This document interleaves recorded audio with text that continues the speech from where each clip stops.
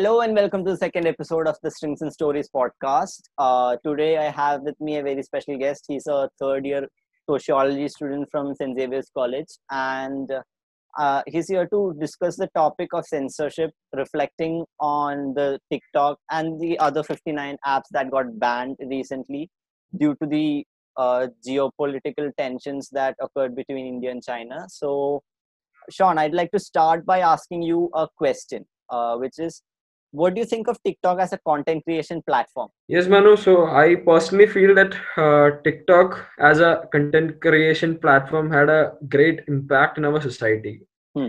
So I feel like this app has actually united the people, irrespective of their diverse background.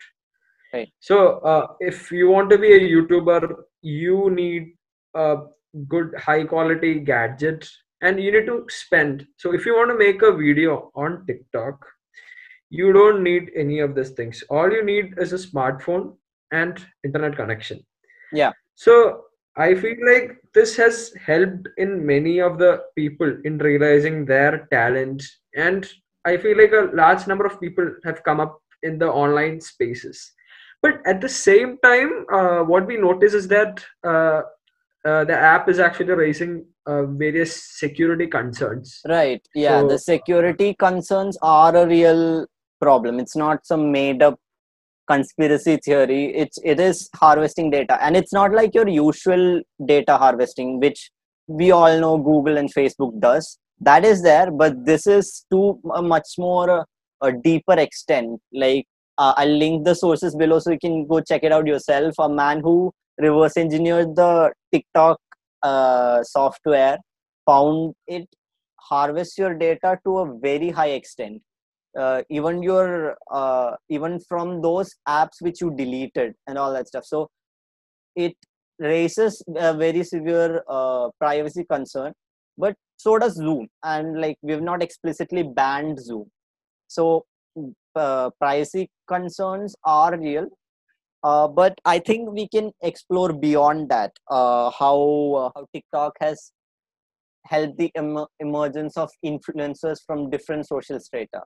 So I think Schwn will be better suited to analyze that aspect of TikTok, in like how it has helped cultivate a new generation of influencers. okay, yeah. So, based on my research, so as we know, TikTok is a Chinese-based company, Hmm. and while doing my research, I found the this law. I found this Chinese intelligence law.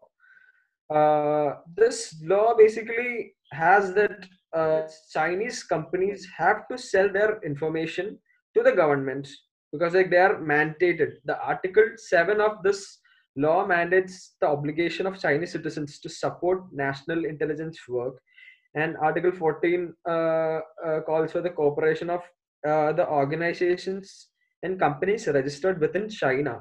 Right. So these companies need to give away their data Hmm. if the government demands.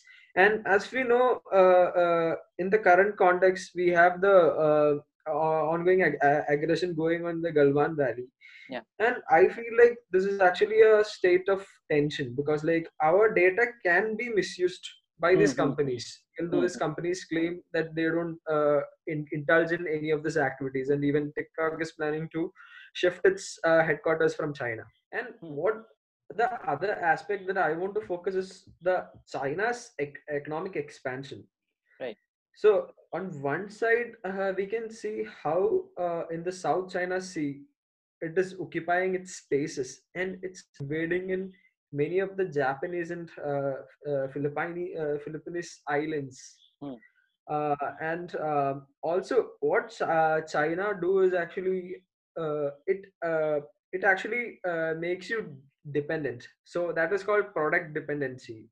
So China sells goods in cheap rates, and then after that makes you dependent. So even in India, we prefer Chinese goods Right. as it's very cheap due to the low cost manufacturing technique of China. And another Right. major area of China is debt trap, in which it invests in different countries for projects, and when the countries are not able to return back the loan, it actually in a way invades the spaces, Right, and the financial around the spaces. world, financial spaces, and Hmm. around the world now, if we look North Africa, countries like Sri Lanka are under the control of China. So Hmm. many of the developmental projects they have funded, and now so this debt trap is a major concept. Yeah. So if we want to counter China, I think the app ban on one side, I think it is actually a very good way, because Message. it's going to have a tremendous impact. Right, right, right.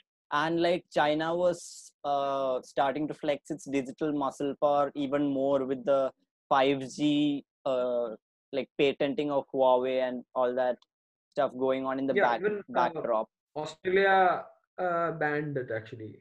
Yeah, yeah. Wow, they were not supporting it due to the So security concerns.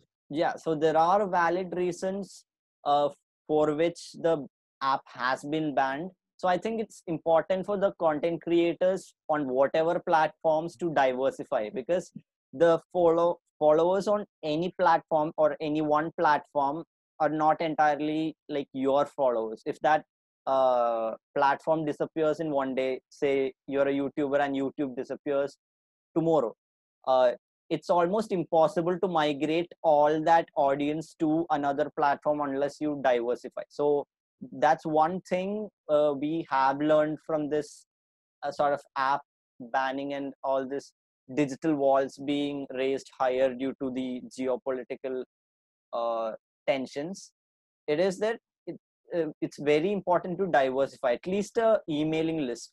It's at some sort of a connection with your audience is very necessary for you to be able to survive in the longer run. So Right. so I think even the privacy issues stem a little further because of the I don't know. Is there an age restriction for TikTok? Like, what is the age restriction? I've not like used it at all, so I Oh yeah. don't. I'm not So exactly sure.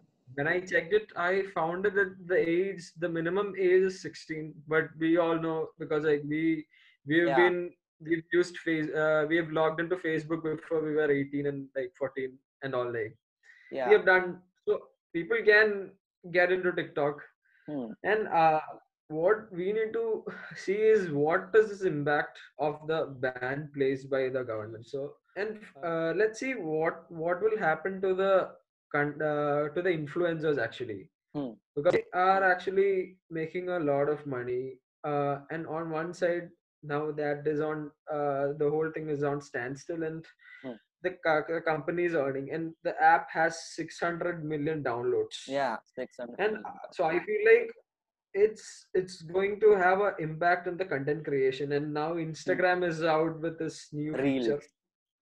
Yeah, Yeah, Reel. It's yeah, actually quite annoying, but yeah. still, yeah, Irritating. yeah. People who have talent can use it. Yeah. Yeah. Speaking about talent, like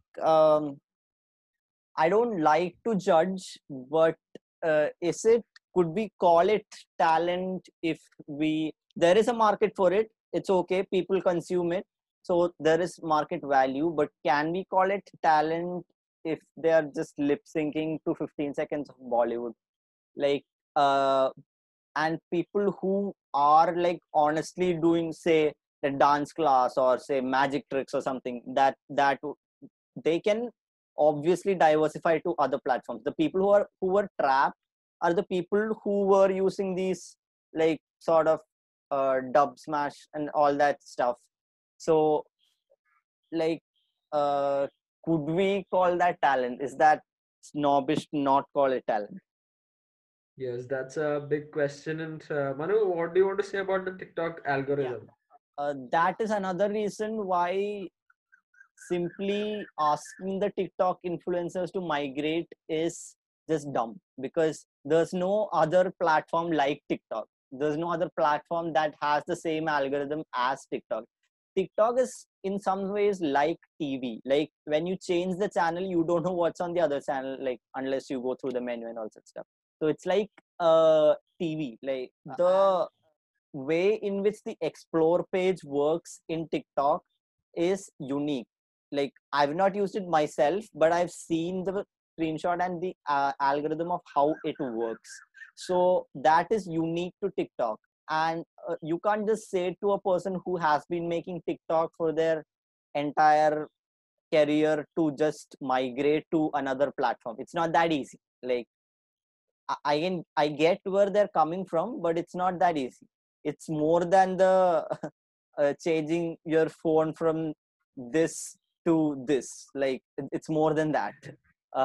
There are more difficulties regarding the migration, but I think it was a fair decision on the government side to ban a app which was facing such scrutiny, and it moreover it's a bold political move. I don't know how it will end with this censorship and politics entering into, geopolitics entering into the uh, Digital space. digital and tech space, because we have cyber laws, we have banned apps, but due to international relations, this is almost the first time that this 60 app bans on such a large scale that has occurred for the first time to my knowledge. So I think that's on the one side, but we'd like to discuss the other side as well, because this app ban is sort of like scapegoating people. I think Schwn will be better to analyze this scapegoat theory. So from the ancient ages, that's what been the government's been doing. Hmm. So scapegoat theory is actually blaming someone uh, for. So basically, you're trying to change the attention Deflect. when something is happening. Hmm. So you call like you actually blame. So I see the Christian community blaming the Jews. There's different communities blaming each other. Hmm. Hmm. So this is actually a form of a like it's a circle. Hmm. So that's how we create disharmony and hatred, and politicians use this very systematically. Yeah. So what we know is that our country is actually on one side going through the worst economic crisis, and Yeah. followed by that, at the same time, the pandemic had a tremendous impact, Hmm. and this is actually questioning our public health system and various sections. And this is actually a time where you can divert the attention, and also for China at the same time. Yeah. China has They're been facing. criticized around the world for the origin of this virus. Hmm. So both of these people have a great opportunity. This is actually a great opportunity. The Galvan aggression is actually is a Yeah. opportunity where they can divert this whole attention. Hmm. So that is my understanding of this whole thing. Yeah, and it's not the first time that we've done it. Like, we've been blaming Pakistan for Yeah, like eternity now. For like, yeah. There are actually quite some professors also in the universities and all. Like hmm, they tend to sell an idea, a narrative. yeah, What is yeah, right. education for? Like, it's for exploration of ideas, but like you've been taught a narrative. Hmm, hmm. So that So is the thing. And also, Manu, I think we need to discuss about the security concerns with the APK files, because many people are downloading the APK files. So what do you think yeah, about that? I'm not saying every APK file will have a malware, but there's a high probability that your APK file has a malware in general. Whenever you're downloading an APK file, should that mean that there should be no APK files on the internet? No, obviously no. Yeah. Like, there is malware associated with the APK files. So in case you're thinking of downloading the APK files, just be wary of that, because uh, it's not it has not passed any safety regulations. It's like eating street food. Is it bad for you? Like, not necessarily always, but there is a high probability that you're eating something that has been left in the open for a while, or has not uh, met the safety standards. So it is like eating street food in many ways. So there's that associated with the APK file. So people are smart, so people always find ways to bypass the regulations. And this censorship is not a blanket one. It's not in like applied in the same way that the censorship on Google and all the other platforms have been applied in China. It's not that kind of a ban. So you can bypass it, but is it worth it? Just it's useful to think if it's worth it bypassing that ban, because they've banned it for a reason.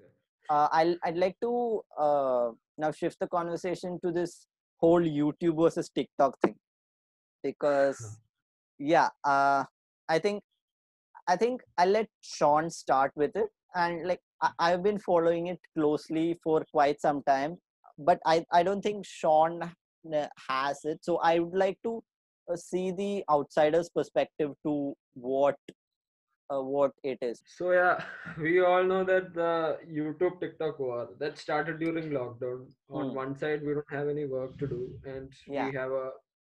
we have this content creation platform. Hmm. So so while when we take the whole India, we have this famous YouTuber called Kariminity Yeah. with his famous content and followers. So he Hmm. started the roasting industry inspired by PewDiePie, and it actually went. It actually became so trending in India, and in Kerala, another dude named Arju started the same thing. So the TikTok videos. So I don't think all TikTok videos are bad, but there are actually contents that are kind of like disturbing. So they started so that's how reaction video came into the spotlight. And In I India. personally feel that the people who make reaction videos, I don't think they have any creativity. They are basically commenting on someone. It is very easy to comment at someone's artwork, Hmm. at someone's creativity. But if you want to do something, it's so I find this as a from a it's more of a like a judgment of us of a person. And what happened is, when you look at this whole thing, so there are actually a lot of people who hate TikTok, and they became the founders of the reaction video industry. So that's how the YouTube, so this led to an industry, a famous industry. Reaction became famous, and now people are doing it. So this is the whole thing what I feel about YouTube versus TikTok. And even I was actually I was actually a follower of these people. And after a point of time, I understood, okay, these people are actually, we have some negative energy inside us, and their reaction videos are in a way helping us to take that negative energy outside of us. And that's my whole idea about this thing. Okay. Right. So now I'll give you my perspective of this. Right. So uh, first of all, I'd like to address something that Schwn said in between. Uh, is reaction um is reaction content? Yes, of course it is. Whatever sells is content. Whatever people like to see is content. Like reaction would not have survived if like people weren't there to see it. Like there's a reason this industry survived. But is it talent to react to someone? I don't know if your reactions are worth seeing or listening to, then maybe, but still not as talented as the More of person like who made it. uncles, So actually the uncles and the aunties we have in homes, the relatives, like, who like to bitch about you. yeah, so so that's a different topic. Like Yeah. whenever and it's also one thing I find interesting is how it takes advantage of our need for um, like our need for validation from foreigners. Like there's this famous channel, most of you must be knowing, it's called JB Koe. uh, they pounce upon whatever Indian content like hits the market, and they're up to like I don't know 1.7 million subscribers. that is basically running based on the need for validation from foreigners, which is okay, but people need to be aware of that. Their reactions need not be completely honest. uh, it's just like, if they react like, this is the most amazing thing I've seen till date, they get views, they get likes, they get popularity. So that's basically what they will do. So you need to understand that. I'm not saying they shouldn't do it. Of course they should do it. If there's a market for it, go for it. So I'm just saying that reaction videos are not the same as, you know, content that they react to. Leaving that aside, I think this whole YouTube versus TikTok thing, see, whatever your opinion of TikTok is, I don't care what your opinion of TikTok is. I have my own opinions. It does not give you a passport or a free pass to just go on and like bully people online. I mean, it's okay if you have. There's a difference between criticism and cyberbullying, and most people, I don't think, are aware of it. Like, being a fan of Carrie Minati, or being someone who hates TikTok. I hate TikTok. I don't like TikTok. But that doesn't mean I go to some TikTokers like comment section and like, I may not like the content, but that does not mean they almost deserve the abuse they deserve. Hmm. So what we understand is that, as we already mentioned, the scapegoat theory. Hmm. So what India and China is doing is, it's actually very strategically applying this theory and Hmm. taking our attention from the real problems and Hmm. making us hate China.